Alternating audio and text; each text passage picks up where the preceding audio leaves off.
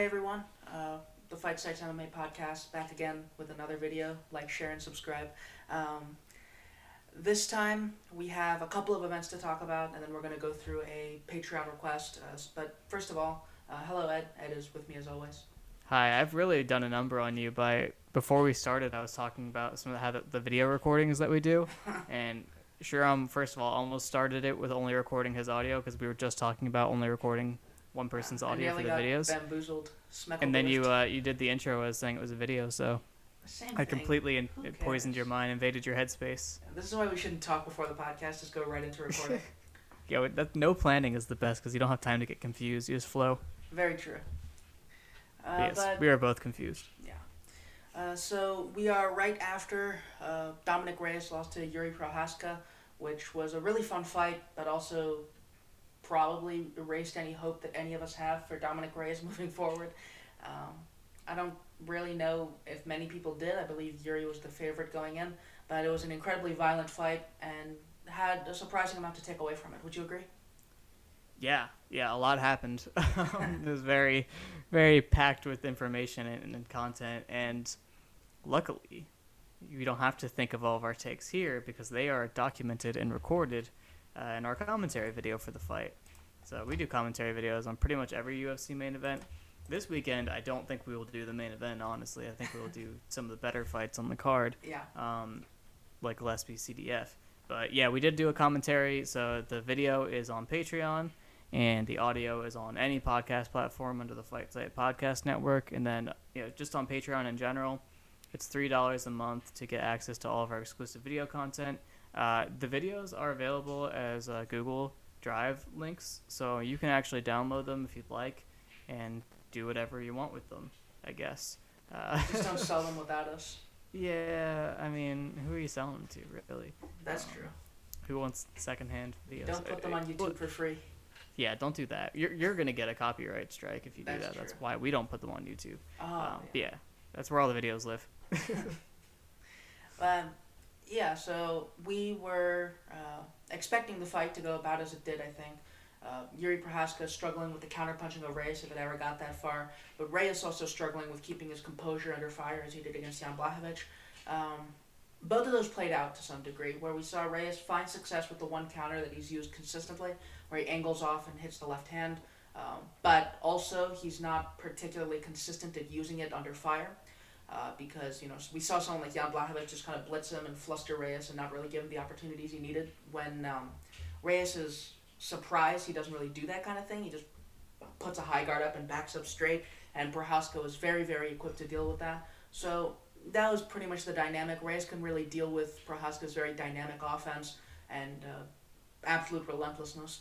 But both guys have some interesting looks within that sort of broad strategic game. Mm-hmm. Yeah, I picked Reyes beforehand. Not a strong pick, but I definitely picked him because I did it on heavy hands too. It's out there that I did it. But obviously, I didn't really have a read. But my read was that I thought that Reyes could counter him and that he was hurtable. And for a while, it seemed like, yes, he could counter him, but two, he was not hurtable. That seemed to be false. But actually, later on, closer to the finish, actually, he did drop him or rocked him bad and had him in a little bit of trouble and had him shooting on him. And then he pulled that terrible guillotine and ruined the moment. That was the same moment, right? Yeah, it was. Oh, that was awful. But, yeah, he actually did rock him one of those times with the counter straight on the back foot. And, I knew he had at least that look. And he did some sneaky things to John Jones, but I think those are really specific reads he made for John Jones. You study him more than you're going to study someone like Jiri. Also probably harder to study for Jiri because he does a bunch of things, and they're Very weird, true. and they don't really make sense sometimes. Or they're like, yeah, that could work like as a trick, but then he just builds it into his game. Like Jack Slack posted how he always waves his hands around and throws a front kick and moves up into it from the hand wave. I'm like, I guess he could do that.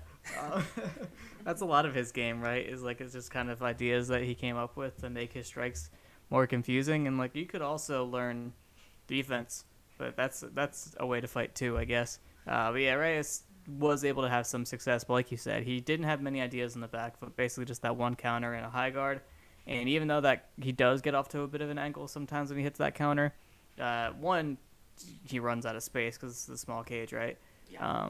Ran out of space more easily. And two, Jiri actually is a decent cage cutter. He's able to lever punch off his rear hand and like follow up with a hook and cut the cage. Did he round kick at all? I think I remember at least one instance. I also remember him hitting like a hook to the body as Reyes circled off. Yeah. So there were some nice offensive looks from Jiri. It's just, as always, the defense is something that he's not concerned about particularly.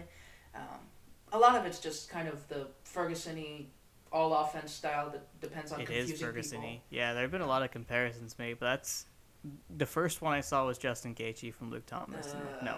I don't agree with that. I think I can see from like champion from another organization coming in, winning high ranked fights thing. Is a pressure fighter. Instantly being a title contender, being super fun, but not really anything concrete. Someone like Brandon Royval might be another comparison, where a lot of his footwork is just confusing and flashy, and he's kicky.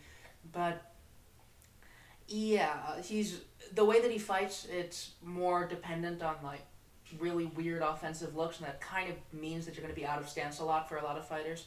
So the fact that he got past probably the second best counterpuncher at the division, which is kind of sad to say, but it's true. Because like Reyes doesn't really have a particularly deep counterpunching game at all, and his defense doesn't connect to it but what about Thiago Santos? He is dead. He lost to Rakic. We don't acknowledge him anymore. But the fact that he's the second best counterpuncher in the division is kind of sad, but it does remain a fact. And Jan Blachowicz is, I think, significantly more versatile and significantly more composed, but it still kind of puts a hard cap on how much you can limit Jiri Prochazka, because Reyes is a pretty big puncher, and we saw that when he hurt Jiri. It just kind of turned out that Reyes couldn't take advantage of it. So, yeah, I mean, I don't really know how to feel about him as a fighter. I'm not like a huge fan, but he's really fun. He is fun. He's a pressure fighter, which I always like. Yeah. He has a kicking game. He does hit the body. Like, he does a lot of things I like. It's just, in a way, he is like Gaethje in that there are a lot of claims being made about his defense, but what separates him from Gaethje is his defense is worse. Even than like earlier forms, like the Johnson fight, honestly. Yeah. He got hit a lot in that fight, but also Johnson was doing a really good job hitting him. And yeah, I don't know. So I don't know why I'm trying to take away from his performance, but he definitely took a ton of shots, and his chin is great, and he knows it. And he needs to be fast-tracked to the title, I believe, because you don't want to let that simmer. You don't want him to do that more before you get a chance to really use him as like a guy in the title picture. You should just start throwing him in title fights and main events. Well, he's already in main events, but just put him out there immediately, because who knows how long this is going to last. But it's definitely captivating for fans, not just because of his style, but also because of his aesthetic and the things that he says and his whole energy. Yeah, I don't really see a way. So they're talking about putting him against Alexander Rakic. I don't really care about that fight. Yeah. It doesn't seem like it's going to be a ton of fun if Rakic wins. And honestly, Rakic's performance against Santos, I want to treat as a loss for both of them. Neither one won. But yeah, I think if Prochazka has like a sensible route, it's probably just winner of Blachowicz versus Teixeira in like the fall, I think, which is super far away.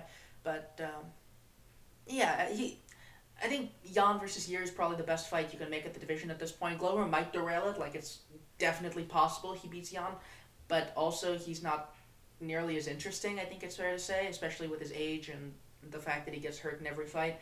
So, I don't know. I think that's probably the right call, especially since he's gotten two reasonably well-esteemed wins at light heavyweight. Like, Ozdemir and Reyes aren't particularly great, but at light heavyweight, they're among the better guys there, for sure. So, it's an interesting situation for him. Yeah. We didn't mention the knockout. He killed him with a spinning back elbow off a post rear elbow, and he spun through the rear elbow miss into the spinning elbow, and yeah, it's a nice setup. I like it. Yeah, and he killed him so dead. He broke his face. He face planted. It was really, really rough looking. Yeah, he landed right on his neck. It was very gross. Scary.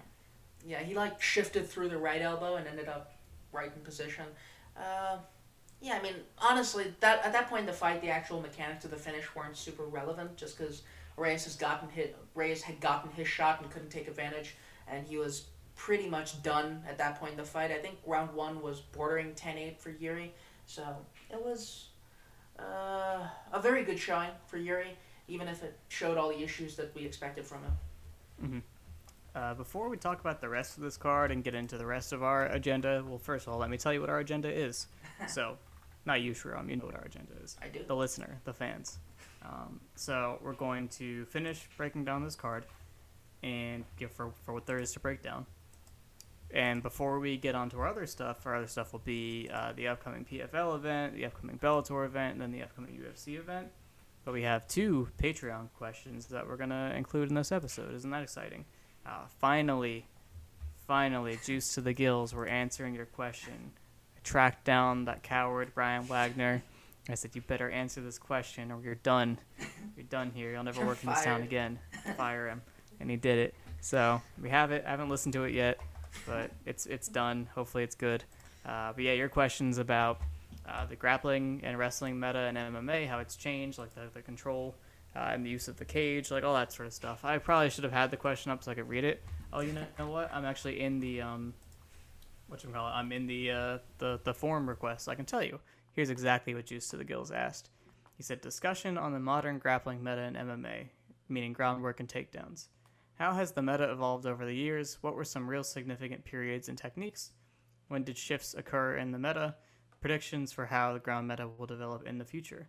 And he wanted me to do it, and Ryan and I did do it on the podcast that never was, that was lost to history. R.I.P. R.I.P. in peace. Yeah, we're doing that one. Well, Ryan's doing that one. At the end of the podcast, we'll do a request from Evan Lee, which is, what are your proudest analytical takes? I saw a thread bouncing around on Twitter today. People were quote tweeting it, the same question basically, like, what take are you most proud of? Like, most accurate take that you've had. So people were doing that. So it'll be like that.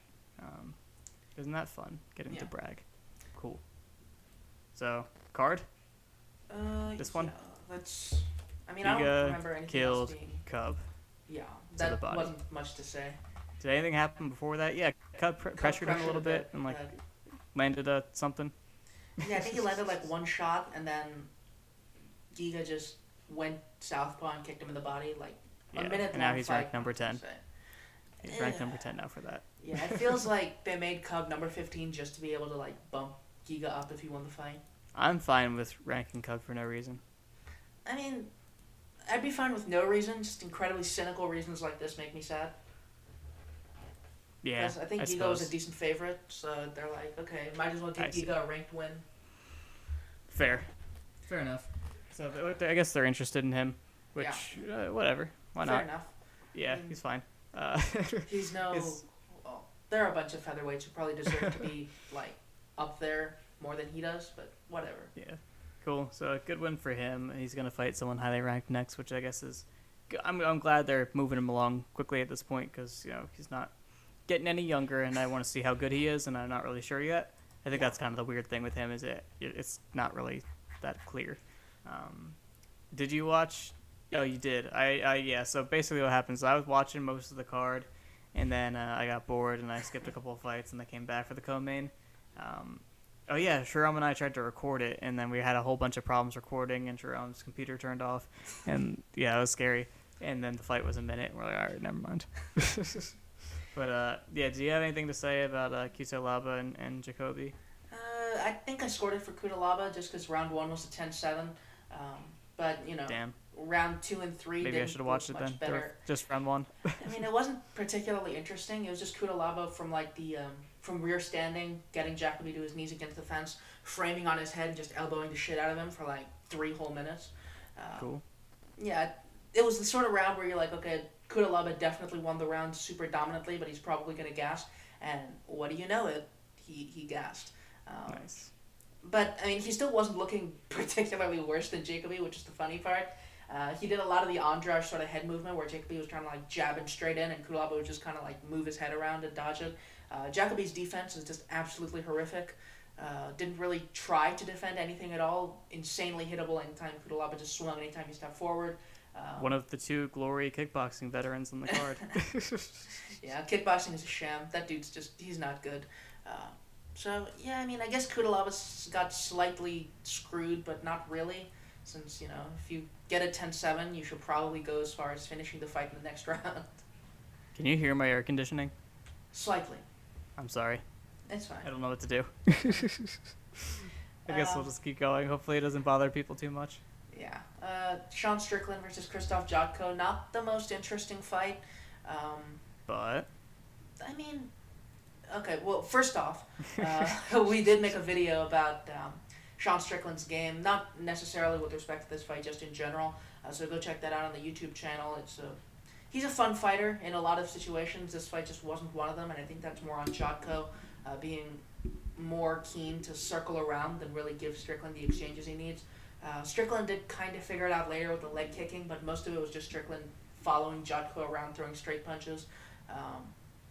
And he did a nice job finding the right hand by shortening it, where he was able to shock Jotko on the entry, but not really anything consistent. There weren't the exchanges that Strickland really liked to do. But anyway, Strickland probably deserves a decent step up at this point, right? Depends on what you want for him, I guess. Fair enough. Is he supposed to be a guy that moves up and does that? Is that just natural? Or some guys kind of fight the same people forever. Kyung Ho Kong just fights once every 5 years against a top 30-ish guy, and he's pretty content with that. Yeah, I mean, it doesn't matter whether that kind of guy wins or loses, I guess, right? If you look at his record, he's had 2 step-up attempts, it looks like. Not even, because ZDS is kind of around the same tier as all these other guys he fought when he fought them. And Ponzinibbio, I feel like that was early enough that, I'm 2015, hard to remember what he was doing then. But yeah, that was Ponzinibbio's 3rd fight in the UFC. So I don't think he's actually had a step up, because Usman was on the come up at the time. Yeah. That was pretty early too. No, that was Usman's 4th, 5th fight in the UFC. I mean, so it was kind of a still step up there. Yeah. But all of those were also at welterweight, so right. This is his first middleweight step up, and this is his 2nd big win streak. He had a 3-fight win streak before, now he's got 4. So yeah, I assume they would do that to him, but I don't think it'll go well. Yeah. So just as a guy that doesn't mind watching him beat up on ranked guys every once in a while, I don't really want him to get a step up. And also, his style just looks like a really bad idea if he's going to fight any wrestlers or grapplers. Say if they gave him Omari Akhmedov next, that could be a problem.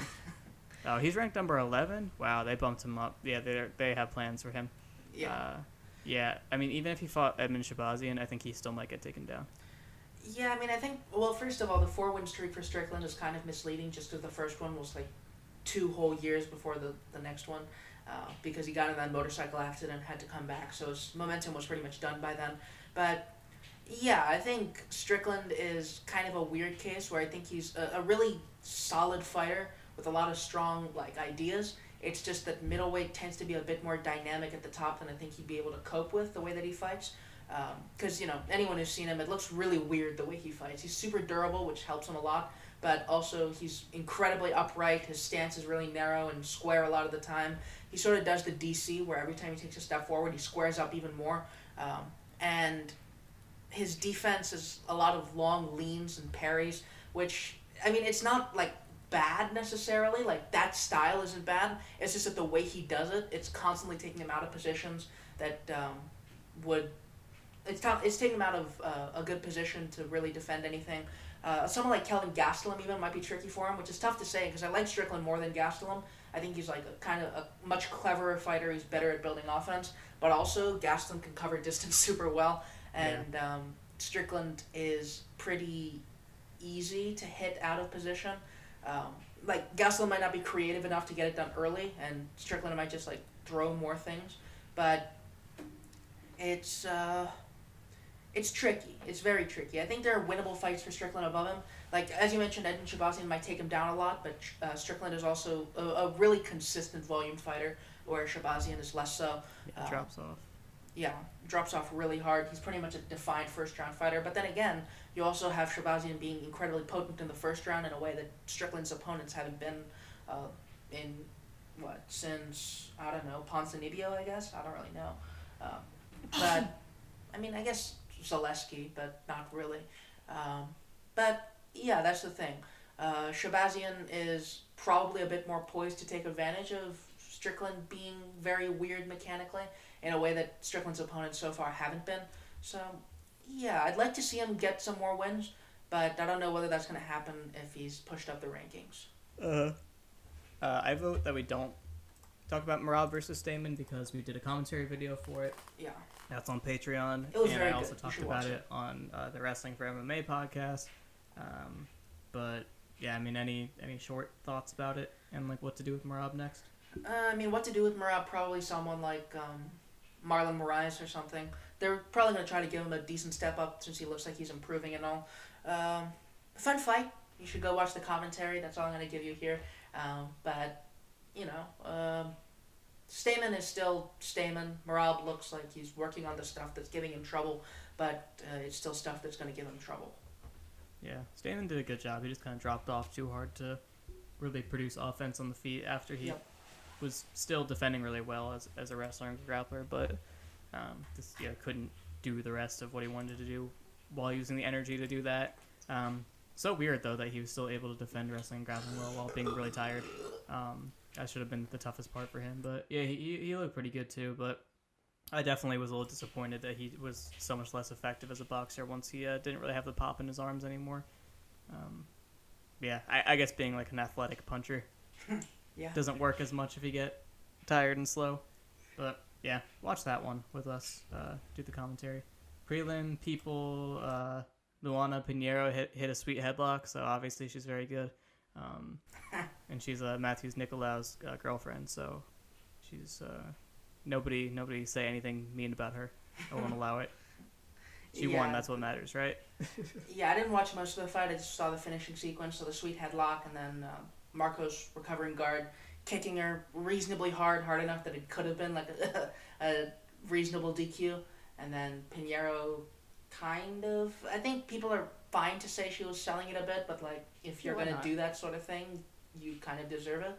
So she's Brazilian. They watch a lot of soccer, football, whatever you want to call it. Like taking a dive is very normal, and she's like, "Oh yeah, this is how you get the win."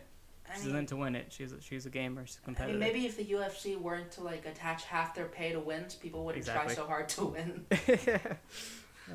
Cool. So TJ Brown versus Kai Kamaka was actually pretty good. Yeah, that was fun. Yeah, Kai Kamaka is very skilled. Yeah, this was a pretty questionable decision. I don't know if I mean that. He brings a lot to the table. How about that? Yeah, he drives a high pace. We've seen Kai Kamaka before in that Tony Kelly fight where we were, I think, a lot more impressed with him than we are now. But he's reasonably fun, drives a pace. TJ Brown, I think he was like supposed to be a grappler before he got guillotined by that one dude. But yeah, the biggest issue with the fight was mostly that TJ Brown won late with like a couple of really bad fence grabs.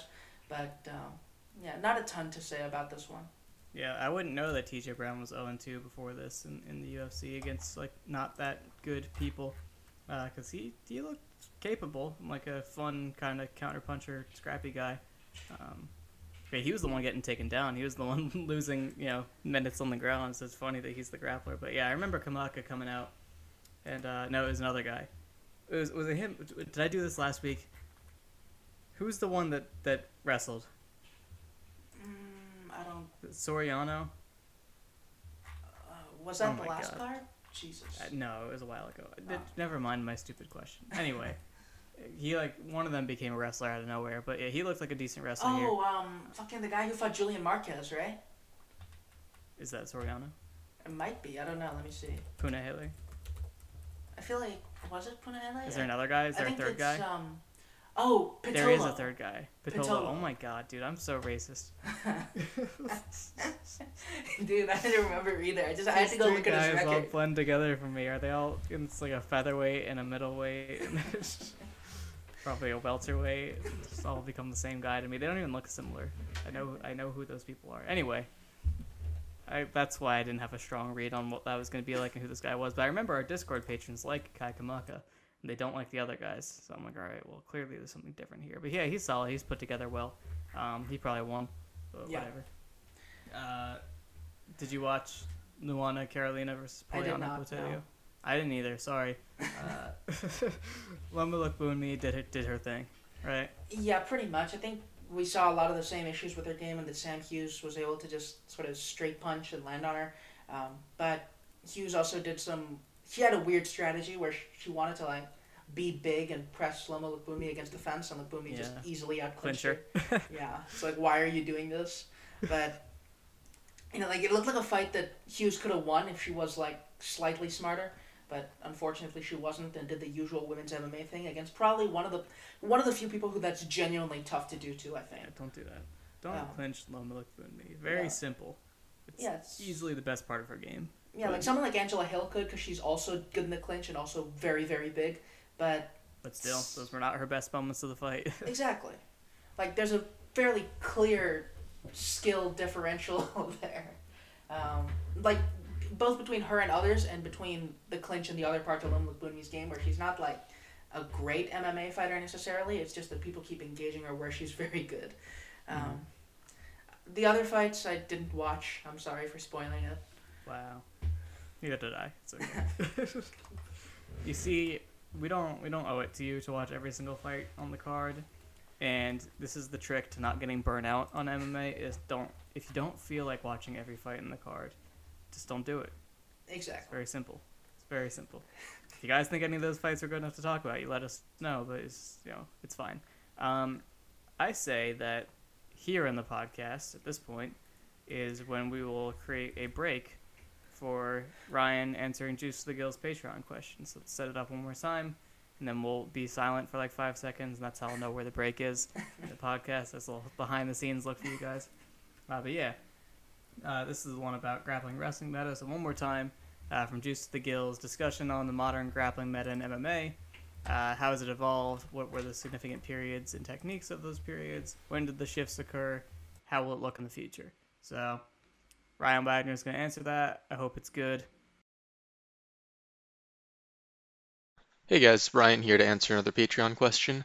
I forget exactly how it was worded, but one of our patrons asked for like a rundown of the development of MMA's grappling meta. I already recorded this with Ed and Surem, but Surem botched the recording, so here we are doing it again. To start off, we first have to go all the way back to 1990 whatever the fuck, when Maurice Smith fought Mark Coleman. Maurice Smith was a career kickboxer who transitioned to MMA pretty late in his career, and Mark Coleman was obviously known as one of the more fearsome wrestlers of his time, just a massive steroid-y heavyweight.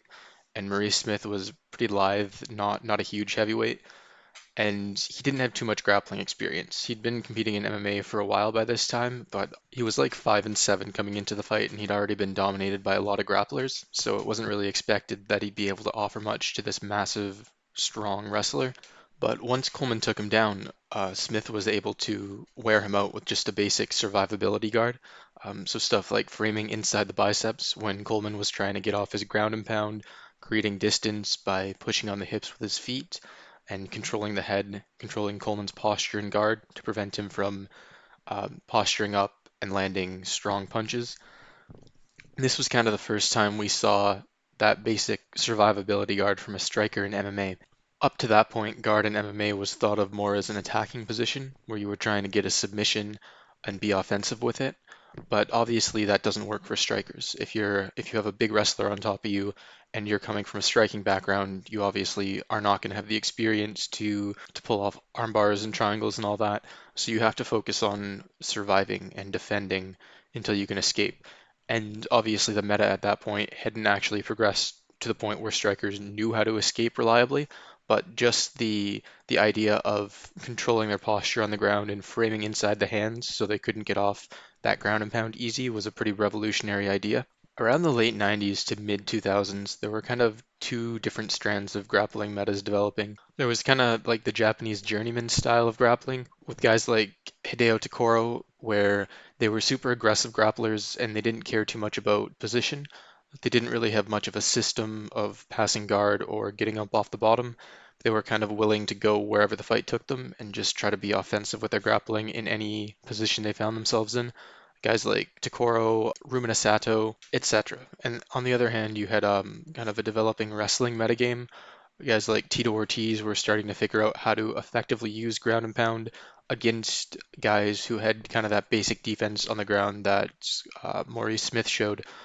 Tito was famous for pushing guys up against the cage and then using that to posture up and rain down ground and pound. And later on, we saw strikers adjust to that by learning how to wall walk. Randy Couture was also very influential to that early wrestling style. He kind of pioneered the use of folk style wrestling techniques and tactics in MMA. Folk style wrestling prioritizes control on the ground as opposed to freestyle wrestling, and the guy on bottom needs to stand up in order to get escape points and to start scoring himself. So in folk style, you get really good at holding guys down and keeping them on the ground. That's one thing that the early BJJ meta in MMA kind of failed at when guys started really trying to stand up. A lot of jiu-jitsu inspired grapplers aren't really used to holding down an unwilling opponent because usually in your BJJ competitions and when you're training jiu-jitsu, the guy on bottom is willing to play bottom. He isn't trying super hard to stand up. He's trying to recover his position and get to a better position in a BJJ sense. They want to work their way back to guard where they can be offensive rather than stand up and do away with the grappling altogether.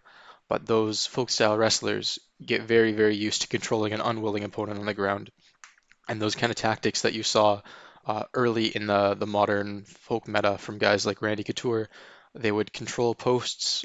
So when you go to stand up from the turtle or when your opponent's on your back, you need to post your arms and hands on the ground to create that leverage to stand. And Couture would pick guys' hands and wrists out from under them so they couldn't find those posts to stand up, and he could stay on them and keep hitting them. He would use the same hand trapping thing to land ground and pound on the top. When he was in half guard, he would pin guys' hands down and elbow or hit over top of them. Stuff like cradles too. All those things are designed to stop the first move from their opponent getting up, so they can't build any kind of base in order to stand. And we've really seen that thread persist in MMA and get continually developed on. Now, after that kind of early 2000s innovation in wrestling, we started to see similar development in guard passing in regards to the jiu-jitsu side of things. Early in MMA, the way people passed guard hadn't really been systematized. It was kind of haphazard, and it hadn't really been specifically adapted to MMA. People were just kind of doing jiu-jitsu things. BJ Penn was kind of the first guy to really develop a system that's specifically suited very well to MMA with his smash passing, tripods, and dope mount stuff. So basically in MMA, when you're on top and guard, the bottom guy wants to create space. He's going to try to frame off with his arms or put his feet on the hips and kick off. And when somebody puts their feet on your hips, there's an opportunity there for you to step over. So BJ got really good at forcing guys into butterfly guard or half butterfly guard and then tripoding over them. So he'd post his head on the mat, elevate his hips, and just kind of walk over their guard. And then from there, if they try to re-attack or re-guard, he can adjust his positioning, slide his knee over, and switch his hips so he's in dope mount, which is basically where you have the guy's top leg crossed over his body with your own hip kind of controlling between his legs, and then you can use that to ground and pound or slide over into mount.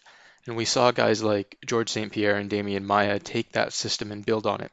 So St. Pierre was focused mostly on top control. He wasn't a submission guy, so he would use that ground and pound in within their guard to force guys to open themselves up, post a foot on the hip, and then he'd right away step over and start looking for that either that smash pass or just to get into half guard and side control and keep on the guys. Whereas Maya was more focused on forcing that half butterfly guard and then tripoding over into mount. Both GSP and Maya carried their own innovations to that system as well. GSP's system is basically the perfect study in positioning within somebody's guard and ground and pound. He made sure to always keep himself square with his opponent's hips. Whenever they switched their hips to try and take an angle, he would right away follow and keep hitting them. He used a lot of control mechanisms in guard to help with his ground and pound. He would kind of circle between collar ties, cross faces, and stuff like that, and frames to create space that he needed to punch the other guy and prevent them from getting any kind of control. If you're reaching up to lock behind somebody's head and they have their arms inside in a collar tie or a crossface, you can't get any purchase on their head and like pull them down to control their posture because you're just pulling their forearm further into your neck and they can use that to separate. So GSP would use those positions to create space, and then he would use like body head combinations inside the guard, and all of that was designed to frustrate his opponent, make them go for stupid shit like trying to switch their hips for a hasty armbar, in which case he could just pass, or if they get desperate and post their leg on a hip, and GSP would just cut his far side leg inside their hip to open up his own hip and step over the leg. Maya, he had the dope mount, which he kind of took from Penn and improved on that. He also did a lot of work with active posting. If you watch BJJ Scout's study on Maya, it shows how when he's using those smash passes, the way he posts his arms on the mat would prevent guys from picking up underhooks and kind of help to keep them flat. All these guys I'm talking about, BJ Penn, St. Pierre, and Maya, have been extensively studied, so I'd recommend checking those videos out if you can. BJJ Scout did a great video on BJ Penn's passing style, and he did a series on Maya. I did a, I think, 6 video long series on George St. Pierre, going over all his top control, his passing progression, and his ground and pound style. So I'd recommend looking at those. Now with GSP and Maya, we're getting up kind of into the more modern era, and around this time, guys started realizing that playing off your back is really a losing endeavor. There's a couple reasons to this. Not only is it just inherently disadvantaged mechanically, obviously if you're on top in MMA, you have all that leverage to strike, and if a guy has good positioning and they're actively hitting you, it's very, very hard to consistently do anything that scores off your back. If you're going to be the kind of fighter that plays off their back, you really need to either do a ton of damage with elbows off your back or finish the fight. And both these things are hard to impossible against elite top control grapplers. Nowadays, people are much more geared towards trying to stand up immediately or sweep. The grapplers have kind of gone from attacking active submission guards to guards focused on sweeping. Like if you look at Damian Maya's game off his back, he'll kick himself into half guard and then right away get an underhook and try to come up on a single leg, and he uses that to sweep and get himself on top. Fighters who don't want to play off their back at all are focused more on standing up right away. The perfect example of this is Jose Aldo. Whenever somebody takes him down, he'll immediately start standing up before they've even completed the takedown, and he's usually able to switch his hips or buck himself in a way that removes their control of his body before they even reach the ground. We've also seen fighters become more willing to give up their back to try and stand up. This is, again, that folk style wrestling kind of thing. If you're flat on your back and there's a guy on top of you controlling your head and cross facing you, it's super hard to stand up at all. There's a lot of positioning work that needs to be done before you even get in a position to stand up. And then even when you're in a good position, when you have underhooks or a strong frame on their hip or whatever, they still have ample opportunity to keep you down, and it's very hard to stand up off your back. So guys have realized that it's easier to stand up by turning over and exposing your back than you can plant your hands and knees or feet on the ground and start building up a quad pod, standing up and breaking grips.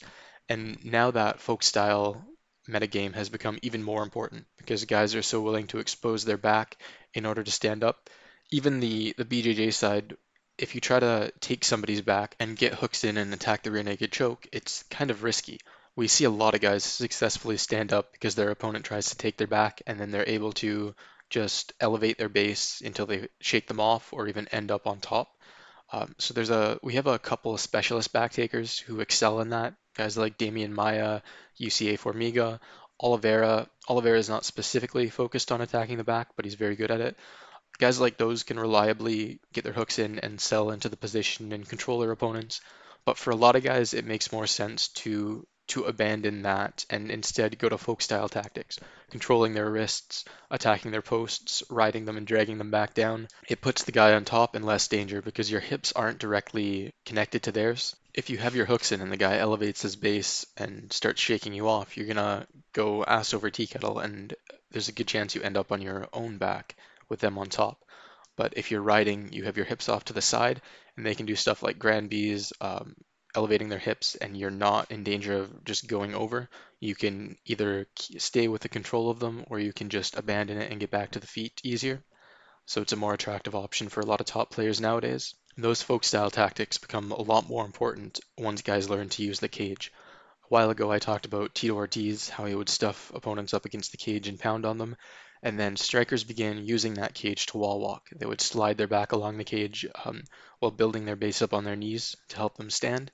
And now we see guys like Habib, Islam Makhachev, Ali Bagov, etc., using the fence to control their opponent's escape. When fighters go to post their hand or feet along the cage, these guys have a system of cage riding that it basically does the same thing that controlling hands does for folk style guys. It stops their first move back to their feet and prevents them from building any kind of base. So Habib has a bunch of these different positions he'll cycle through. If guys post a hand out, he'll do the folk style thing and control their wrist, either with inside wrist or a cross wrist grip. And when you're against the fence and you have that inside wrist grip, it gives you a great position to just flatten guys to the fence, keep their arm pinned, and then just rifle punches into their face. This is the thing that people call the Dagestani handcuff now. When people post up with their feet, he has the knee mount he can go to where he'll sit on their legs with his own legs triangled beneath them. So from there, he can free up his hands. Their legs are controlled by Habib's own legs, and then he has his hands free to punch, to post on their face and prevent them from getting up, or to just shove them back down. If you watch his fight with Edson Barboza, he would be in knee mount, just pounding Barboza's face, and then when Barboza tried to like raise his head up, he would just take it and push it back down and keep punching him over and over. If the guy on the fence turns kind of side on and doesn't post both legs but tries to get up on one, there's a cross body ride Habib does where he'll hook that leg with his own, then lay his body across their back. So he has their leg hooked, so it's hard for them to get purchase on it and stand, and he can keep his weight across them and keep pushing them down, forcing their weight onto their hands where he can control posts and continue hitting again. Habib Nurmagomedov really represents the culmination of a lot of different threads in that grappling meta we've been talking about. He has those very well developed folk style tactics, and he's adapted them really well when guys try to use the cage to stand up. He also employs that same kind of passing style that Maya, GSP, and BJ Penn developed. He does a lot of work tripoding and smash passing over guards, and he uses that excellently in combination with his wrestling and ground and pound. GSP was a lot more focused on just controlling guys on top and didn't really do a lot of damage or pursue submissions. But Habib has been able to use that passing style in a way that really facilitates his ground and pound. So he'll use the tripod passing to smash his way to side control or mount. And once he's there, he has a bunch of different little sub positions that allow him to hit very effectively. He'll ride guys with his knee on their neck, uh, or go to the mounted crucifix. And these positions give him free rein to land punches, but they also encourage the guy to move. GSP's priority was keeping guys flat on their back and not allowing them to move. And when you're really focused on controlling somebody like that, it's difficult to find the space to strike because creating space to land powerful punches necessarily gives them the opportunity to move and escape with that space. Habib wants to create space. He wants to posture up and land big punches, and it's not the fact that his opponent has a chance to move underneath him isn't a downside. He wants you to move in specific ways that facilitate his own control.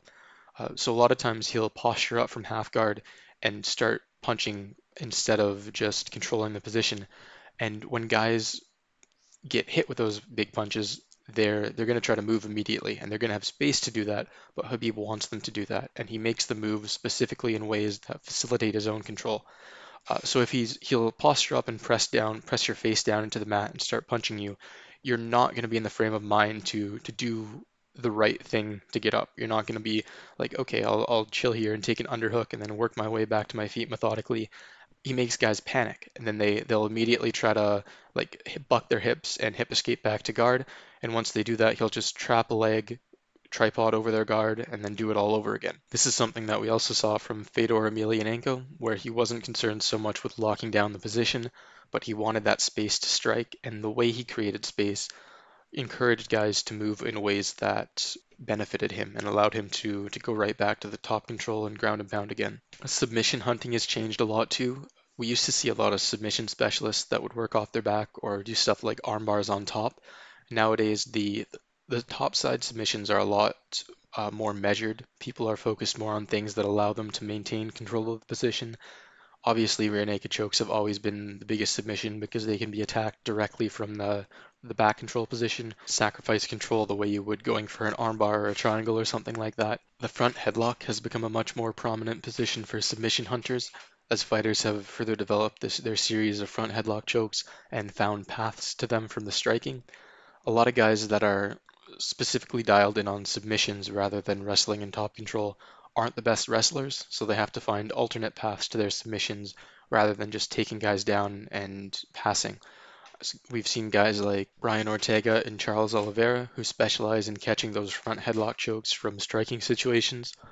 Oliveira especially has developed a lot of really nice connective tissue between his striking game and his submission game. He uses his clinch really nicely with the double collar tie and his clinch knees to force guys to bend down and expose themselves for his front headlock chokes. He also uses them really well as finishers. In his fight with David Tamer, you saw how he kind of got he had Tamer hurt, and then when he was swarming, Tamer kind of ducked down instinctively, and Oliveira took that moment to lock up the front headlock choke immediately. So overall, we've seen much more trend away from guard play and more to takedowns and top control or catching, grappling, and submission positions right from striking situations.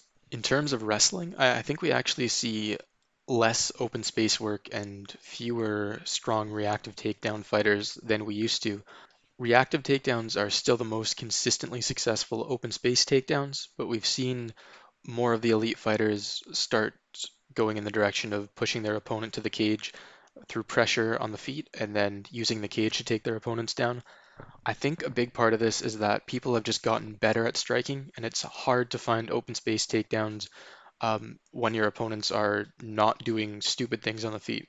Like a lot of the open space reactive takedowns we used to see were from guys just kind of running at their opponents, and then their opponent just ducks down and they're immediately in on a double leg, and they didn't have to do a lot of work for it. It's just a lot harder to create those situations against mid to high level MMA fighters nowadays. They're a lot less willing to overextend and lose their feet. It still happens a lot, but it's not anything near the drasticness or the consistency we used to see it. If you're striking into your takedowns in open space too, it's harder to get the positioning right than if you can create the opening for a reactive takedown. One tactic we see a lot is throwing a long rear hand and then drifting forward into a double leg, but it's really hard to get the positioning really correct on that unless you do it perfectly. It's really easy to end up overextended, and then if the guy you're fighting isn't doing something stupid, he'll be in good position to frame off or sprawl. So I think the biggest reason we've seen a trend toward pushing opponents to the fence and working for takedowns from there rather than going for them in open space has been down to that development in striking, where it's just not as easy to convince guys to make those kind of mistakes nowadays. And it's a lot easier to chain takedowns together when you have your opponents back to the cage. If you're going for a takedown in open space and it fails, you need to have a strong grip already in order to chain. And the guy has a lot of opportunity to create space and create separation completely. On the other hand, if you're pressing the opponent to the cage and your first takedown fails, you have ample opportunity to go to another one. You can just return to the control and keep pinning him against the cage until you find an opportunity for another takedown, and it just makes it a lot easier to cycle through takedowns until one eventually succeeds when you have the cage there preventing the opponent from creating any space. The other side to this fence has been strikers developing their grip fighting in regards to their takedown defense. Guys like Robert Whitaker and Jose Aldo are amazing at fighting the hands off when opponents have a lock around their leg or they're trying to lock around the body. They'll just peel the hands off and slide their leg out. Grip fighting becomes much more important when you're defending takedowns in the cage as opposed to when you're defending in the open, because the cage wall acts as a backstop, preventing you from bringing your hips back. So defenses like sprawling or creating space with frames are a lot more difficult. If you're framing off the head, you have to move the opponent away from you, whereas in the open, what you want to do is just keep them in place and move yourself back so they can't follow you. But on the cage, you have to actually push all their weight back to get that opening to create space and move off the cage. Whereas with grip fighting, in the open, it's difficult to really leverage grip fighting that consistently because often the opponent will be pushing you back and you have to kind of get your balance right before you can begin to fight grips. But when your back is to the cage, you don't really have to worry about that as much. You can use the cage for balance, and then you only have to worry about them dragging you forward. So you're a lot more free to stand in place and peel their grips off. It works for strikers almost in the same way that fighting posts on the ground works for wrestlers. If you're on top of a guy and he's trying to post up to his feet and you control his hands, it stops his first move back to the feet. He can't establish any base, and if you can't get a base up, it's impossible to stand. It's the same way with grip fighting when you're defending a takedown. In order to get that takedown, they need a purchase on your leg. They have to have their grip together in order to control your weight and move it to complete the takedown. If you can peel that grip off your leg, then they have nothing. They can't complete the takedown, and you're free to move off the cage or to find a better position in the clinch or whatever you want. This development in grip fighting, though, I think has been lagging a little bit behind in the arms race. I mentioned guys like Aldo and Robert Whitaker, who are kind of specifically geared towards stopping wrestlers, but a lot of high-level fighters haven't really developed this skill set a lot yet. And I think part of it comes from just training methods. A lot of this stuff is really MMA specific and stuff that you won't see as much in just normal wrestling and grappling classes. So we still see a lot of high-level fighters who don't really seem to understand how to most effectively defend takedowns on the cage.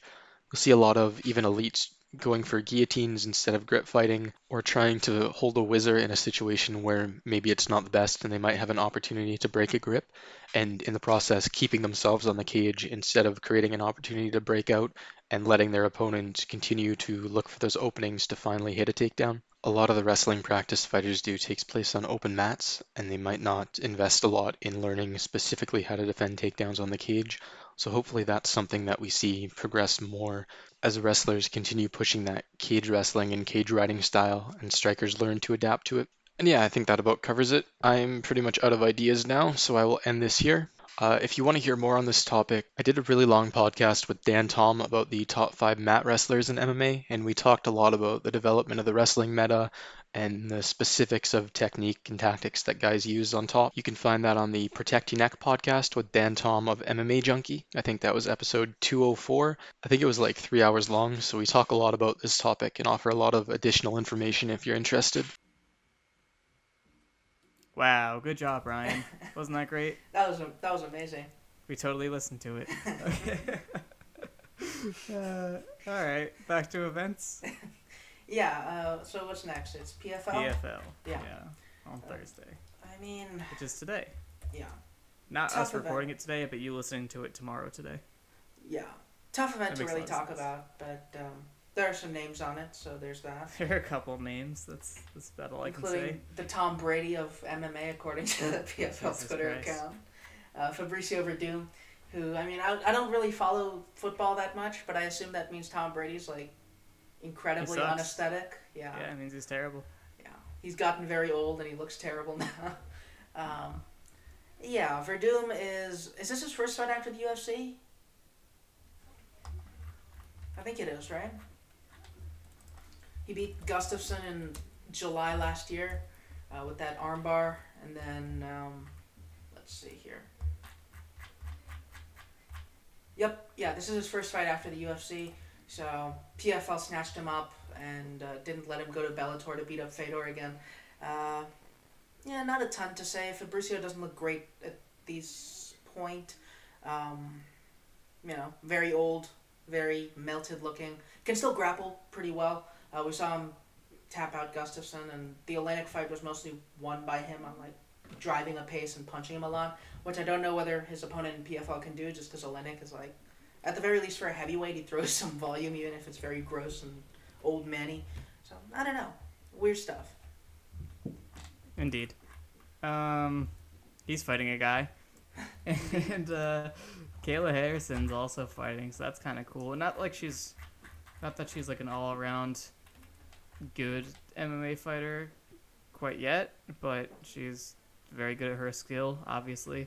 One of the most credentialed American judoka of all time. And they created a whole lightweight division for women's 155, which crazy that the PFL can find 8 155ers, but the UFC can't find 2 145ers. What's that about?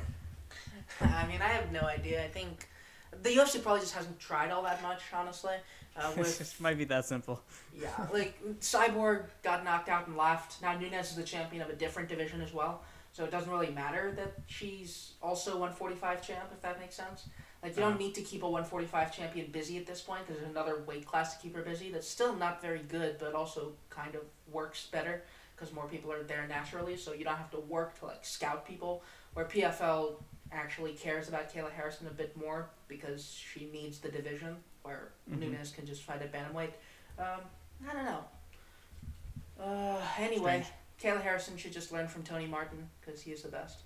That's true. Anthony Rocco Martin to you. Oh, that's true. Man. Muhammad Usman is fighting. He's Kamaru Usman's brother. So, watch him, I suppose. some other guys I recognize that aren't really worth talking about. Obviously, the highlight of the card is Cindy Dandois is fighting Caitlin Young. Can't be touched. Have they never fought before? I mean, I haven't really Wow, looked at they've Cindy never fought Dandois' before. record in a while. Oh. Well, Caitlin Young, for everything else that comes with her, but she's like she was a pro in 2007, so she's kind of like a pioneer. I think she's also a pioneer of women's kickboxing. She has some stuff on the feet. She fights like she's real old these days. Last time I watched her was against Reina. Not good striker Reina, but the stocky one. That Reina. I watched her fight her in Ryzen, and it wasn't so good. But yeah, she's fighting Cindy Dandois, who we all know can't be touched, as you said. So check that out. And they got an undefeated Russian welterweight, Magomed Umalatov. Let's just assume he's very good. And just someone I recognize. This is going to mean nothing to you, but I don't know how to pronounce it. But Taylor Guardado, I'm not sure, but she's one of the women's 155ers. And funny coincidence is that we're doing another, the Toughness podcast. Yeah. We're doing a third one this Friday, and it's going to be out training and strength and conditioning. We have the strength and conditioning coach Gil Gordado from Extreme Couture coming to talk to us, which is amazing. Dan Tom hooked that up. Shout out Dan Tom. And I just looked at her profile, and she's Extreme Couture, so that might be like his sister or his wife or something like that. So nothing bad to say about her at all. She's 0-1. This is just the beginning. She's also ranked. She's ranked number 2017 in Nevada. Yeah, I haven't seen her, so I can't really say anything bad anyway. No, yeah. So I hope she wins. Oh, Justin Willis is on the card. That's fun. Oh, no. Less worth mentioning than her, I believe. I mean, probably. He's not good. Cool. So that's the card. Bellator is on Friday. This one was going to be pretty cool. It's still pretty cool, but it's less cool now that Yoel Romero's not on it anymore. Because what's the deal with his eye? Yeah, I think he just failed a physical. I don't think it was a new injury. He just failed a physical exam, which I mean, I guess it makes sense since apparently his eye has been kind of fucked since Whitaker too. But he's been melting ever since that jab. Strange. Yeah, in the picture for the event, his eye's all screwed up. It's like, what? How did I never notice this before? I mean, we know it wasn't Adesanya, so. No. But yeah, the main event is the bantamweight title. Juan Archuleta is defending against Sergio Pettis, which is good. It's a cool fight. That's a good fight. Yeah. I don't have a ton of takes on Juan Archuleta. He's kind of like the Dillashaw type fighter. He's not great in the pocket, unlike Dillashaw, but he does some fun stuff on the outside, feinting around, building on his attacks. It's like early round TJ Dillashaw, but for the entire fight. Yeah, like before he gets all his reads, that makes some sense.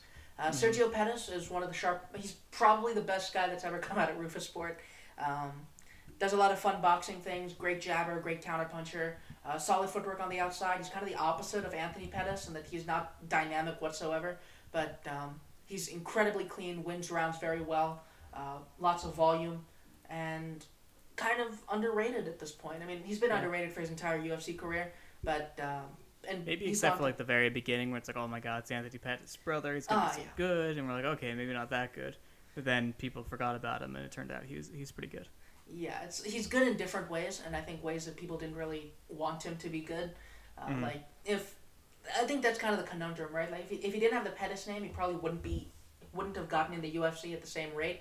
But also, if he didn't have the Pettis name, he wouldn't have disappointed people by not being Anthony Pettis.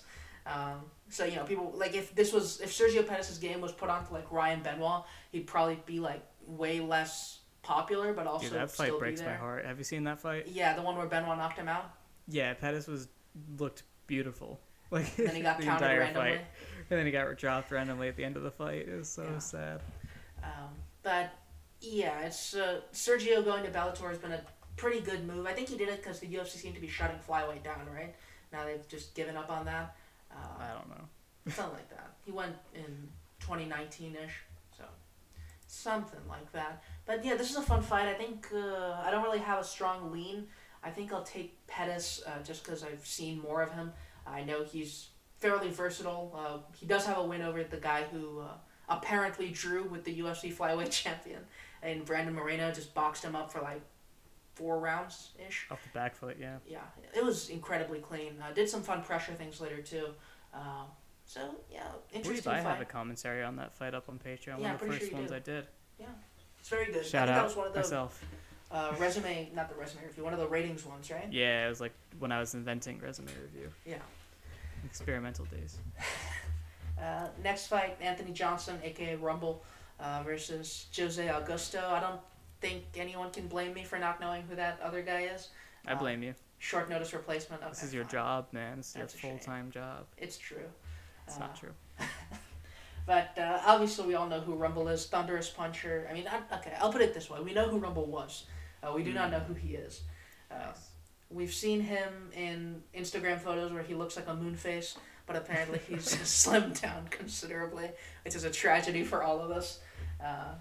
But it's unlikely that he's particularly good at this point. He left in, 2017? Mm-hmm. Yeah, first fight since then, the loss to Daniel Cormier in the rematch, which is one of the more baffling performances I can remember, which is somehow even notable compared to the rest of Anthony Johnson's career. But, stupid puncher, just absolutely ridiculous puncher. Had a really nice game for light heavyweight earlier in his career. He was defensively quite solid for a light heavyweight. Did a lot of fun offensive stuff off frames. Could pressure much better than the average light heavyweight. But at this point, it's probably just going to be Augusto getting punched very hard and Johnson losing in the next round to someone who can do things. Could have been Yoel. It would have been a nice little name on his resume. The rest of this card is a little strange because there's a lot of fighters I care about, but they're usually not. They're not really in fights that I care about. Yeah. So, I mean, I'm not really sure about this one, but Patricky Pitbull, who we call Bad Pitbull, not because he's like bad, but compared to good Pitbull, yeah. he's not good. He's fighting Peter Quilley, who I've heard about, but I'm not sure if that's just like a Ireland hype job because they do that now because they're trying to capitalize on the Connor wave, or if he's actually good. Do you have a take on him? No, I don't think I've ever seen him before. Okay. I have heard his name, That's fine. but I don't know. Yeah, exactly. Michael Page is fighting again. Yay, Michael Page, everyone loves him. Someone with a Wikipedia page, too. Yeah, Derek Anderson has been a pretty solid lightweight in Bellator for a while. Naturally. He's fairly competent, but yeah, he's a welterweight now. But he's gonna be small, probably. He was lanky at lightweight, so we'll see if he filled in. But it's just another this is probably close to the highest tier opponent that he's fought. Honestly, Michael Page. Yeah. It's right below Lima, a little worse than Paul Daly maybe, but just come on. Also, Paul Daly being an actual welterweight, so that's something. Michael Page continues to not take steps up, but I just talked about it when I was talking about Sean Strickland. Not everyone has to, but just your promotion of him as the best striker in the sport is annoying if he doesn't fight anyone good. All right, anyway, Rafion Stotts is fighting. He's a really good wrestler. And another Rufus Sport guy, actually, who is pretty solid. So I like him. He's fighting Josh Hill, who has been the best Canadian bantamweight for a while, I think. He was on Tough. I'm not sure what happened with that, but he's been around a while. I think he's pretty competent, well-rounded, strong. He beat Eric Perez in his last fight, which is pretty cool. So yeah, I don't know. Take a look out for him. I don't think he ever got a shot in the UFC because he's kind of boring. I think that's why, but he's solid. So that should be a fairly... it won't be a bad fight in terms of the things that they do. Yeah, that makes sense. But it could be slow-paced. Larkin versus Carvalho. Carvalho is the former middleweight champion who got his ass kicked by Gegard Mousasi. Blessed be his name. But, the GOAT. But he's on kind of a rough skid. He beat Chidi and Njokuani in the middle of a pretty rough 4-loss skid otherwise. So he's not doing so well, but he's fighting Lorenz Larkin, who has been known to fade in and out of fights, but has a reputation for being good. He's won a few fights in a row in Bellator, which is nice. Beat Koreshkov and the other guy, the guy who fought MVP, I think, right? Let's see. Gonzalez. That could be anyone. Gonzalez. Yeah, I mean, those are the names that I really remember Larkin fighting recently. I haven't really looked at it, but I don't know if he's lost since that time he got knocked out by Daly. So, he has a reputation for fading in and out of fights, but He's a pretty solid technician who has some decent wins to his name. So should He had be fun that enough. Lima and Daly losses back to back, and then beat a couple guys after that. Oh, nice. Yeah. So you're right. Oh, he beat got Nakamura. I've heard of Nakamura. He lost to Tony Martin, right? Yeah. Is Anthony that Rocco the only thing you know him for? Yeah, I've seen him in the UFC a couple times, but the Rocco Martin's fights, the ones where I remember Gotcha. Rocco Martin looking really good. Oh, he also lost to ZDS, beat Morono, which is nice. Mm-hmm. Yeah, Larkin back up to middleweight, which is funny because he either started as a light heavyweight or a heavyweight. I remember him fighting King Mo in Strikeforce. Now he's back. He went down to welterweight. Now he's back to 185. So hope everything's going all right with him. Maybe just he outgrew 170. Just the cut was too bad, and not like a I want to get fat thing. So see how he looks. Patchy Mix is fighting. He's actually pretty entertaining. Definitely a strong like wrestler grappler type. Check him out. A lot of other wrestlers. I mean, by a lot, I mean two.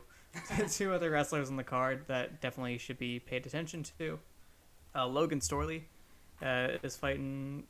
I think this guy might be from Brave. I might be wrong. I'm just stereotyping. He's from UAE Warriors, which is obviously lesser Brave. He does have a Bravey name. Yeah. Logan Storley is really good. He's a hoofed guy. Trains at Sanford, they call it now, but he wrestled for Minnesota during the era that I started watching college wrestling, and he's a 4-time All-American. The era that he was competing in, it was like there were like 7 guys that were all title contenders, and they're all really good, and he was one of them, and they all just went back and forth with each other, and like whoever got through that year was just like a total coincidence who the champion would be for like 3 or 4 years straight, except for like Chris Perry. He was good at winning, but those guys were all neck and neck the whole time, and he was with that crew. So him not being a national champion and being a 4-timer is a little misleading. He's definitely better than a lot of national champions. But yeah, he's had a really good MMA career. He picked it up really quickly. Figured out ground and pound pretty quickly. And his striking's definitely getting better. It's not good, but it's getting better. He's a hoofed guy, so he knows how to throw his hands. He knows how to kick, and he knows how to connect it to his wrestling. And he's a good grappler. And he had a really tough fight with Yaroslav Amosov. I hyped that one up, and it was definitely good. Amosov beat Ed Ruth before that, who was a 3-time national champion, and there was a lot of wrestling in that fight, and Amosov proved himself to be very, very competent as a wrestler and grappler. I think he's a combat sambo world champion. Storley was on his legs the whole time. They just kept fighting through those positions, kept scrambling, and Storley's conditioning was insane. It was one of the craziest welterweight conditioning performances I've ever seen, because Amosov has great cardio, and he was tired. And Storley kept getting to his legs, so that was cool. I think he has a high ceiling, so definitely watch Logan Storley. He's got all the right attributes, and his skills are developing very nicely. And then Johnny Eblin, another Division I wrestler. He's fighting Daniel Madrid. I don't know that guy, but Eblin was a 174-pounder from Missouri. The year that they were set up to be team champions at NCAAs, and he got disqualified for headbutting a guy. And now he's an MMA fighter, so it makes sense. But I've watched him. He seems to be in a similar boat. Not as much of like a physical presence. He's strong, but he's not like going to push a crazy pace on you and really show off his motor. But he's just solid and good, and he's undefeated. And check him out as well. Anyone else that catches your attention? I've seen Henry Corrales before, mostly because of that Aaron Pico knockout, where Pico hurt him and then Corrales just banged him out in the pocket. But Corrales has fought a bunch of decent guys. Pitbull, one of the Pitbulls, Emmanuel Sanchez, Strauss, Archuleta, Caldwell. So he's lost to all of those guys, but he's fought them all, and he's been around the top-ish for a while. So that's probably worth watching, even if I've never heard of Johnny Campbell in my life. I have, actually. Oh, okay. Yeah, do you remember Brian Gerson from MMA Sucka? I think I do. He's his coach. He was his coach, or he is his coach. So he's number 1 bantamweight in New England, says Tapology. Nice. But yeah, he is his coach, and he's did interviews with him. His nickname is Cupcakes. I remember so vividly. Yeah, I've heard of him. So I hope he wins, I guess. I hope he has a good showing in that case. Yeah. But Corrales definitely has the longer tenure among great fighters. For sure. And Eric Perez is fighting. Yeah. Let's see. Yeah, Blaine Schuit. I don't know who that is. Blaine Schutt. Yeah. Number 2 flyweight in Pennsylvania. I'm coming for you, Blaine. Oh, he's got a cage tattoo on his arm.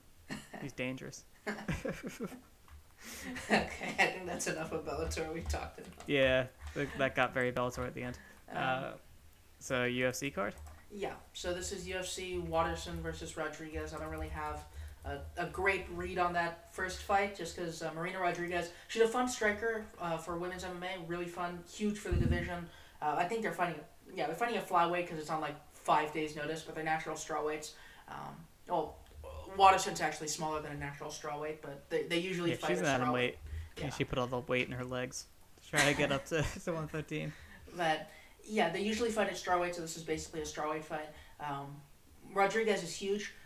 Does a lot of fun things with knees and frames into punches. Has some decent counters, I think. I think she beat Amanda Ribas on the counter, so that was fun. Watterson, not quite as distinct. Does a lot of like side kicks and poorly distanced attacks in general. Just beat Angela Hill, I believe. I think that was her last fight. Let's see. Yes, it was. And I don't think she actually beat her, but, Angela Hill Yeah, thinks. she robbed her. Yeah. Angela Hill just can't win a decision to save her life, ever. But, yeah, does the head and arm throw stuff and decent grappler. So, this is kind of a tale of two fights. I think Rodriguez wins pretty decisively on the feet. I don't really think Watterson can compete there with someone who's kind of decent the way Rodriguez is. But Rodriguez does have a habit of getting stuck on the bottom and getting thoroughly out-grappled. So, who knows? It is 5 rounds despite the short notice, so that's pretty cool. But other than that, not a ton of intrigue in this one. Do you agree? No, I don't have anything. I wouldn't have been able to come up with as much as you just said. So there you go. Cowboy, what is with them and Alex Morono? Why do they use him in this way? I think he's just like player 2 for the UFC. It's like, you know how in Mortal Kombat, where anytime you need to like go into practice, it's just the first guy that's on the screen is Sub-Zero all the time? That's just what they're doing with Alex Morono. He does have a very generic look to him. Exactly. He looks like some random guy plucked out of the regionals, and he's not bad necessarily. I don't even want to like be super mean to him. He knows what he's doing. He was the first guy to really show us what fighting Nico Price is like, because he beat Nico Price pretty thoroughly, and then got knocked out like at the very end of a round, and then they didn't give him the win because of weed or something like that. But yeah. That was like the first okay, Nico Price doesn't need to win minutes at all, type of deal. But he looked pretty good there. We just talked about Keita Nakamura, but yeah, he's had good performances over guys that aren't too bad. He did get knocked out by Chaos Williams, but so he is susceptible to being athleted. But Cowboy isn't really athleting anyone at this point. Yeah, I mean, we have seen Morono fights, approach fights with some degree of tact. He did do that against Anthony Pettis, for instance, where he was like, I'm going to come out super hot and try to just get Pettis off his game early, which is smart to do against someone who's really old and trying to revamp their game. Tried to clay collared him. Yeah, Cerrone isn't really trying to do that kind of thing. I think he's just way too deep into his career and stuck in his ways to really change anything. But I don't really give Morono a great shot here. I don't really know. I mean, Cerrone did look dreadful against Nico Price. That's one thing. Mm-hmm. He didn't look good, but he looked like he would still beat UFC fighters because UFC has a lot of fighters that aren't great. Yeah. And he didn't look like you're just gonna kill him if you hit him even remotely hard. Like Price did what he was supposed to do early in that fight, and it didn't work. Yeah, Price would have done him if he was that far gone. Cerrone's chin issues have always been more like he curls up and dies more than he gets killed. Besides when Gaethje just, oh my god, shoveling him. Gaethje was probably the exception. Yeah. But, he's fought enough high-level, really big punchers that you can kind of get a gauge of how his chin generally is. And it tends to be that if you beat him for a certain amount of time, Cerrone just doesn't... He gets TKO'd more often than he gets KO'd by, like, a very large margin. So you're not just going to, like, touch him and he dies. Morono is decent at keeping volume up through a fight, but also, like, if his path is running forward at Cerrone, he might just get kneed a bunch. I don't know. Like, this feels like the sort of fight where Cerrone struggles way the fuck more than he should, but also wins eventually, if that makes sense. Yeah, no, that sounds right to me. Yeah. The Neils are fighting. That's a fun fight. Jeff Neal versus Neil Magny. Neal versus Neal. The loser Neils. Oh, no. But Jeff Neal is... I don't really... Okay, so Jeff Neal doesn't look like the most versatile fighter out there after the Wonderboy loss, but also no one looks particularly great against Wonderboy at this point, which is annoying to see. Neal didn't approach that fight well at all, but, his game didn't really allow him to do that, so it's not really like he fought against type and dumb.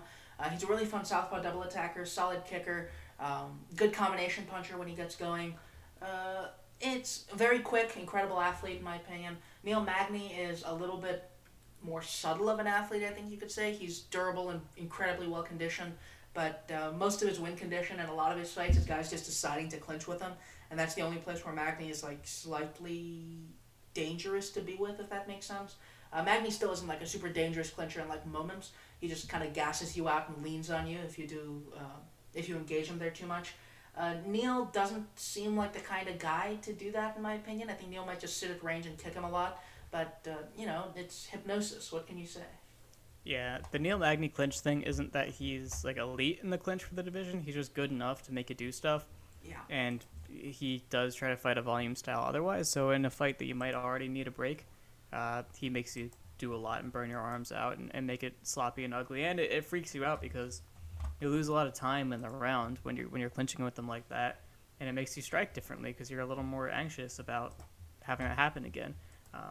And then he gets confident about it, and then he starts to actually force it himself a lot more. So it's a whole snowball effect with him. And Jeff Neal didn't look useless in the clinch against Wonder Boy. He also didn't look like him getting tired is that big of a deal. Yeah. Because that was 5 rounds, and he did throw a lot, and did get countered a lot, and didn't go away or lose the ability to throw hard. So that could be interesting. Yeah, I mean, he had to fight a very exhausting fight against Wonder Boy just to stay in it, and he did fight it for the vast majority of the fight. So I think round 5 was probably Wonder Boy's worst round, although Wonder Boy did break something, so there's that. But, Neil did a very poor job against Wonder Boy, all things considered, but I don't think that transfers at all to fighting Neil Magny. And Magny's pretty vulnerable to most of the things Neil does, so there we go. I'm going to skip Rogerio de Lima versus Green, if that's all right with you. That's okay with me. Carlos Diego Ferreira versus Gregor Gillespie is probably the standout fight on this card. Diego Ferreira is off the loss to Beneil Dariush, which is not a bad loss at this point. Dariush is a pretty tricky opponent to deal with at the best of times. Gregor Gillespie off the loss to Kevin Lee about a year and a half ago, I believe, at this point. That's the thing. Both of those guys lost to relatively tricky matchups for them, but also it's tough to see where they are in their careers for different reasons. Ferreira has always been fairly old for a lightweight on the come-up, and Gregor Gillespie is off a long layoff and a really, really, really brutal knockout. And he's old too. That's true. Mm-hmm. We saw with Gavin Tucker that sometimes that just catches up to you all at once, and it's very sad to see because if one of these guys loses, it's pretty much over for them in terms of contention, and it might already be over for Ferreira in terms of actually being a contender after the Dariush loss. But anyway, in terms of the fight, Gregor Gillespie, really great wrestler, great against the cage, nice riding, but not particularly comfortable on the feet. CDF, great pressure fighter. I'll put it a different way. Great at pushing the pace. Not the best cage cutter. Doesn't really try to do it all that often. But just relentless, nice combination punching. Solid counter punching he showed against Taisumov. Did a nice job feinting in behind his lead leg against Pettis of all things. And also a great grappler. Tough to wrestle. We saw that in the Hustam Habilov fight where Habilov tried to wrestle him and Ferreira just did some jitsu and ended up in a crucifix, almost choking him out. Did some jujitsu. Did some jitsu. But, it's an interesting fight because I think if Gregor Gillespie can command the ring craft, it might be a bit easier to control Ferreira against the fence than it would be in the open, where Ferreira can just scramble wildly and end up in cool places. But it also seems fairly likely that if Ferreira controls the ring craft, he's a much more insistent pressure fighter, and I don't think Gillespie is the sort of strategic fighter Dariush is, where Dariush was just, pressuring hard to gas Ferreira out as quickly as he could by taking him out of his element, where Gillespie is a little bit less insistent upon that as a striker. So, I don't know. I think I'll go with Ferreira, but it's a very close fight. Yeah, that's a tough one to call. Gillespie, still, but even especially before getting knocked out by Kevin Lee, I would say that he's extremely durable. That really supports his style. Obviously, great motor, super strong. Not really dynamic, but definitely, good physically. He can move. When he throws his shots, clearly there's power behind them. But yeah, he's not the type of wrestler to get in super clean on you at this point on the feet. Like he has a strong double. You saw that in college. He works against the cage a lot, and that could be something because CDF looked very counter happy against Dariush. That was part of the problem, was he wasn't really trying to defend every takedown. He was looking for counter situations, and Dariush is a better grappler than him, so he out-grappled him in those situations. Gillespie, I'm not going to say he's going to purely have the jiu-jitsu knowledge to out-grapple him, but he's going to win those scrambles most likely because that's his main strength, is mat wrestling. He's not just like a top control guy. He's also a very fluid scrambler. The way he rode in college, he rode with legs in. And when you ride with legs in, you usually give people the opportunity to like build up and try to shake you off. And staying on somebody's back and moving through those positions, making sure you don't get caught in your back, it requires a lot of dexterity and hip mobility and instincts to switch your positions and switch your grips and get your hips up and keep moving like that. So I posted a video this week on our YouTube channel of Gillespie, some of the things he did in the Yancy Medeiros fight with his riding against the cage, and he's very capable in that sense. So if you're trying to like Granby out from under him or do anything like that involves you going across your back and trying to sweep him in any way off a takedown attempt, I don't think it'll work that well. I think he'll find his way on top. But yeah, he's not a great pressure fighter at this point. That's not really how he's designed his striking. It's still just kind of he's learning still. He's learning how to strike still. He hasn't really had to have figured out a style. But a long layoff, he could have been working hard the whole time. We don't know. But yeah, CDF's going to pressure him.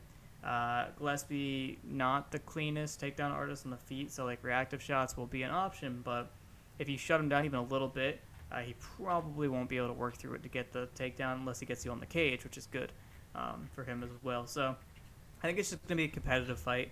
I think Gillespie's toughness is going to make it more competitive than it might be if CDF was like a huge hitter and Gillespie wasn't super durable. But I think it's going to be a back and forth one. We're definitely going to do a commentary for this one. Might be the only one we do a commentary for. Yeah, I mean, this one's probably the highest priority. Neil is fun, but other than that, not a ton on this card. Yeah, I don't... It's weird, because I think I trust Gillespie... Well, I definitely trust Gillespie's gas tank a lot more than I do CDF's just in general. But also CDF putting the sort of pace he did on Taisumov over 3 rounds, it kind of makes me think that like CDF's cardio under normal circumstances is very, very good. But he can control what's happening, yeah. That's the thing. On the front foot, it's completely different from being forced onto the back foot. And I don't know if Gillespie's going to do that. So, it's hopefully he does. Interesting fight. Yeah. Benny definitely showed off a lot of what's possible to throw him off his game and shut him down, but it also requires a lot of skill to do the things that Benny did. Yep. Amanda Hebos is fighting Angela Hill. That's strawweight has some matchups that I'm cool with. That's one of them. Hebos, obviously a grappler and a judo player, and she has cool throws. She has cool takedowns. I've written about them before. She's really cute and like seems like a nice person, and she did the hello. So I like her for that. But yeah, it's kind of a cool matchup for Angela Hill because she's gonna have someone she definitely has an advantage on, advantage over on the feet. But besides getting clocked clean by Rodriguez, Hebos is decently durable. Like she eats a lot coming in. But so if she can like walk through counters and clinch up, we'll see what happens. Because like we said before, Hill's not a bad clinch fighter. She's pretty good actually for the division. But is it the same with someone who's like throwing you and tripping you and things like that rather than just trying to Muay Thai you? Yeah, and that was terrible, but you know what I meant. Yeah, Lugwunmi's also super undersized for the division, where Amanda Hebos is a pretty decent size. So there are some differences there. Hebos isn't also incompetent on the feet. We saw her in the Mackenzie Dern fight, where she just countered the same thing Dern did over and over and over without ever getting bored. So I don't really know about this fight. I think Angela Hill, I still don't really trust her as a grappler, and there's like no reason to since she got tapped out by like Ronda Marcos a while ago. But yeah, I don't know. Interesting. That's the main card. The prelims. There's at least one fighter here that I like. Yeah. I don't see any others. So Ben Rothwell is back. He's fighting the PFL champ Philippe Lins. Lins won his UFC debut. No, he didn't. He got knocked out by. Okay. that's I know, all he I'm going to lost say to about that Arlovski. fight then. Yeah. Phil Hawes, who Lost they were trying to make Nasruddin Imavov. that's true. They were trying to make him happen for a while because he wrestled at Iowa Central with John Jones, and then he I think he was a Jackson Wink guy. He might still be. I'm not sure. But yeah, they were trying to make him happen because of the John Jones connection, and it hasn't been working. He's fighting Kyle Dawkins, who's the brother of the heavyweight Dawkins, Chris. They're both competent, but like weird kind of athletes. Yeah. Like they don't, you can't really tell where they're at physically, and sometimes it looks like things shouldn't work, but they're actually pretty competent skill wise. Dawkins had a fun fight that I think he lost in Was his that last Brendan one, Allen? but yeah, that was Yeah. fairly interesting. Yeah, I remember So- Dawkins outstruck him and then just kept getting sucked into the grappling. So Yeah, that was pretty that's sad. right. So hopefully that one's good, or at least Dawkins wins because Yeah. he's a Philly guy, and I support that. Ludovic Klein is definitely, I think, the guy with the most buzz on the prelims. sure. Would you agree? His whole thing is being like really aggressive, physical, like nasty southpaw double attacker. But is there anything else you saw from him that suggests more depth than that? I mean, the knockout in his first fight against Shane Young. Shane Young's a solid win, but it also didn't really go long enough to see much. He did counter with the jab from the inside angle and like hurt him into the head kick, which is, you don't generally see like prelim tier fighters use the southpaw double attack in that way. But I don't really know anything about his opponent, Michael Trezano. I think he was like off tough. Yeah, Trezano's like pretty competent skill wise, but isn't really a threat in any situation, and isn't like a hitter at all. And I don't know. I think he's kind of going to be a blank slate, Yeah, I blank think canvas rather. Yeah, he's the one who beat Pena via low kicks like years ago. But he doesn't fight all that often, so that's something. His last fight was in May 2019. So, interesting fight to give Ludovic. I think they want this to be a showcase, but Trezano has also spoiled guys before. So, who knows? Ryan It's funny Benoit, we talked about him, Ryan Benoit already. Yeah. Ryan Benoit, I don't really know it. I remember thinking he beat Tim Elliott because that fight was kind of ugly, but Benoit did a lot more damage. But he's off that fight in July, and he's fighting Zaruk Adashev. Adashev is he off the fucking KO loss to Naum? Is that his last fight? I feel like he fought again since. Sumiderji. Sounds like you know more than I do at this point. Yeah, Sumiderji. So I didn't watch that fight, but he lost that too. Not the most interesting fight. Flyweight near the bottom still isn't super interesting. There are some fun guys, but you know, like any other division, I guess. Jun-Young Park, the next Chimaev, fighting Tafon Nchukwi. Is that the Iron Turtle? Yeah, Jun-Young Park is the Iron Turtle, the best Nice. nickname in the game. Tafon Nchukwi is someone that one of our patrons has actually taken a keen interest in. Miguel. Yeah, Miguel. Yeah, I don't really know that much about him. I remember watching the fight with Pickett. I think his name is Pickett. Where Nchukwi just kind of hulked him around and beat him up. I don't really know if it takes a ton more to be successful at middleweight, but you know, Jun-Young Park is at least competent as a wrestler sometimes. Competent enough to beat John Phillips, and apparently that proves a lot. So, yeah, there it is. I don't know anything about the last two guys except Christian Aguilera. I've heard of him. I mean, I've heard of the lady. He's an LFA guy. Okay. Something about Yeah, he's jeans and fighting. bottles. That's it. Okay. Yeah, that's the Okay. So that was a lot of event coverage. We've been doing this a while. Let's do the jot form. That jot form. That's where we store our request jot form. Let's do the Patreon request, Yeah. which is on jot form. From Evan Lee, he wants to know what our analytical takes that we're most proud of. I'm interpreting this as like fight predictions mostly, but you could also be like career predictions or just like reads that you had about guys that turned out to be true. Sure, you go first. I'm shy. Yeah, I guess we'll start with the fight stuff. So probably my most specific one was Davison Figueiredo versus Joseph Benavidez 1. This was when Joseph Benavidez was basically the champion, beat a guy who beat Figueiredo, looked like a much better cardio threat, and Figueiredo was still kind of, meme violence man. And I kind of had the thought that Benavidez could struggle. I think I officially picked Figueiredo in the article that I wrote based on Benavidez' footwork being kind of ill-equipped to deal with big power counterpunchers, and Figueiredo being a natural pressure who'd draw that out of him and counter him. And that's pretty much exactly how it happened. Honestly, the second fight kind of hurt my case because it made it seem way more obvious than it was. But, yeah, that one was a good one. Any others? Or are we going back and forth? Yeah. I mean, for fights, Probably Usman Woodley. That was before I was on the fight site because it was like 2019 early. Um, I just never really trusted Woodley. I guess one of the overall career projections that we'll get into later is I never thought Woodley was all that great. But, Usman made it look exactly that bad. And I kind of figured that the Orthodox would give Woodley some trouble playing the right-hand game, and Woodley hadn't really been tested by strong wrestlers who were as athletic as him, so there would be some openings to wrestle him, but it went better than it ever could in my wildest dreams. Yeah. I mean, I'm right all the time. That's true. Very regularly, so it's tough to, really pick one. I just think if you just listen to all of our podcasts and read all of our articles, I think you'll find coming away from like, man, Ed really knows what he's talking about. He's read a lot. So it's tough to choose.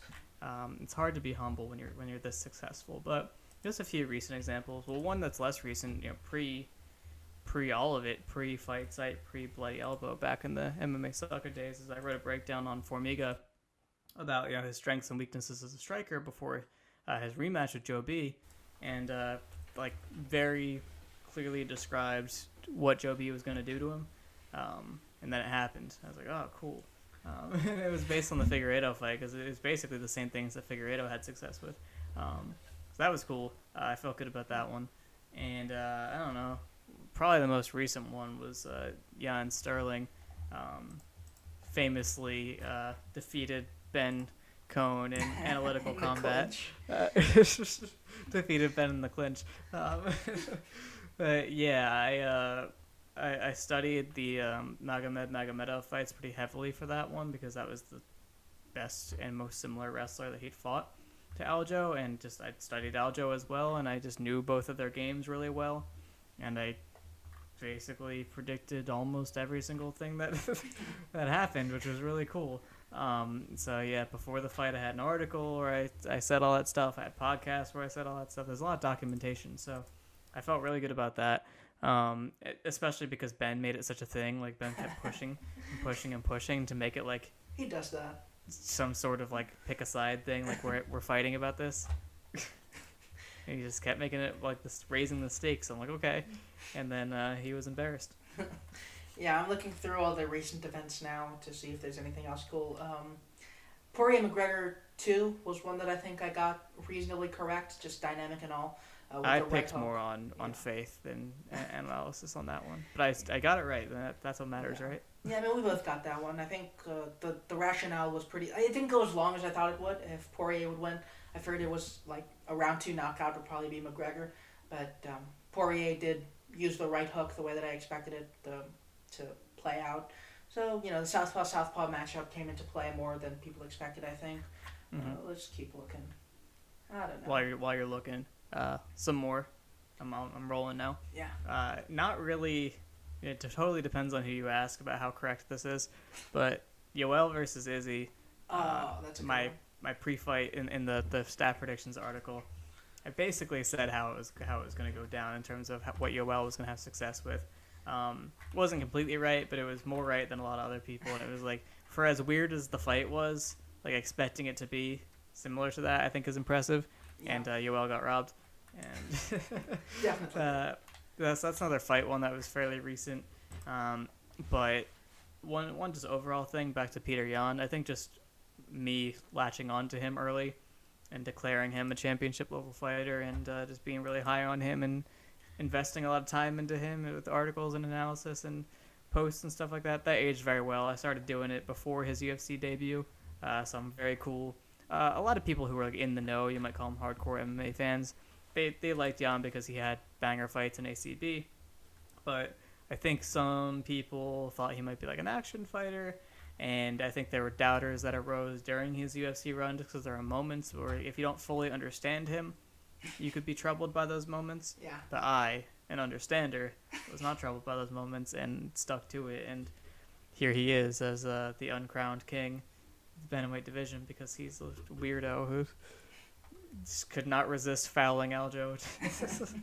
So weird, but yeah, just being a Yan stan, that aged well. I'm proud of that. Yeah, overall career ones, I think the only guy that I really latched onto that's done fairly well is probably Callum Cater. Rob Font. That was, Rob Font kind of, but also I don't really know how well he's doing, if that makes sense. He's ranked higher than Cater. That's true, but also he beat Marlon Moraes, who's probably like top 10 at best at this It's all point about in the his numbers, career. baby. Also true. But yeah, I mean, I don't even really know why I started liking Cater. I just saw him like against Andre Fili, and I was like, hey, this guy looks like he might be cool with absolutely no backing. And then he was cool, and he beat Burgos, and now he's like randomly top 5, despite being like entering the UFC, something like 11 or 12 years into his career, which is kind of wild because there was like no footage on him aside from the regionals. So that's probably mine, although it looks worse after that last fight.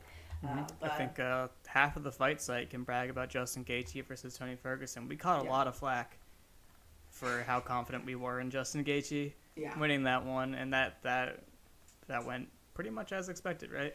Yeah. So we thought he'd knock him out sooner. Yeah, I think pretty much all of us picked Gaethje. Half of us was Gaethje Khabib, which we cannot lay claim to. The Polish guys didn't. Yeah. They picked Tony. Those fools. Shame. Shame on you.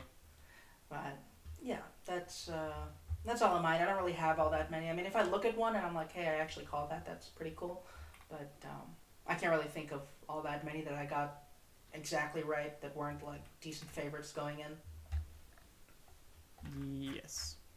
So that's some bragging. I mean, literally, I'm not even joking that we say things every week that come true, and we're just really smart and good at this. So that's very true. Now, if you want to ask about our worst takes, then that's 20, however many, not 20, 10 more bucks from you to get that information. But and the podcast will be far longer. That's a whole different conversation. But yeah. Do you have anything to advertise? Oh, I mean, it's been a little bit, but your Yoel Whitaker article and our commentary video, right? Yeah, just the general series. Keep up with that. Ben's Hendricks Lawler 2 article is out. The commentary should be out soonish, right? They're recording tonight. Yep. Yeah.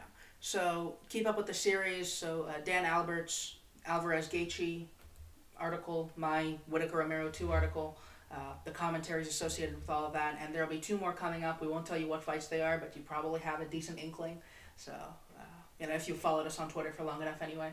So look forward to that. Anything else? I don't really know if I'm doing anything, just because the cards coming up are like kind of anemic. 262 is fun, so I might try something on that. Font Garbrandt is a fun fight, so I might try something on that, but I don't really know. It's a weird season. True.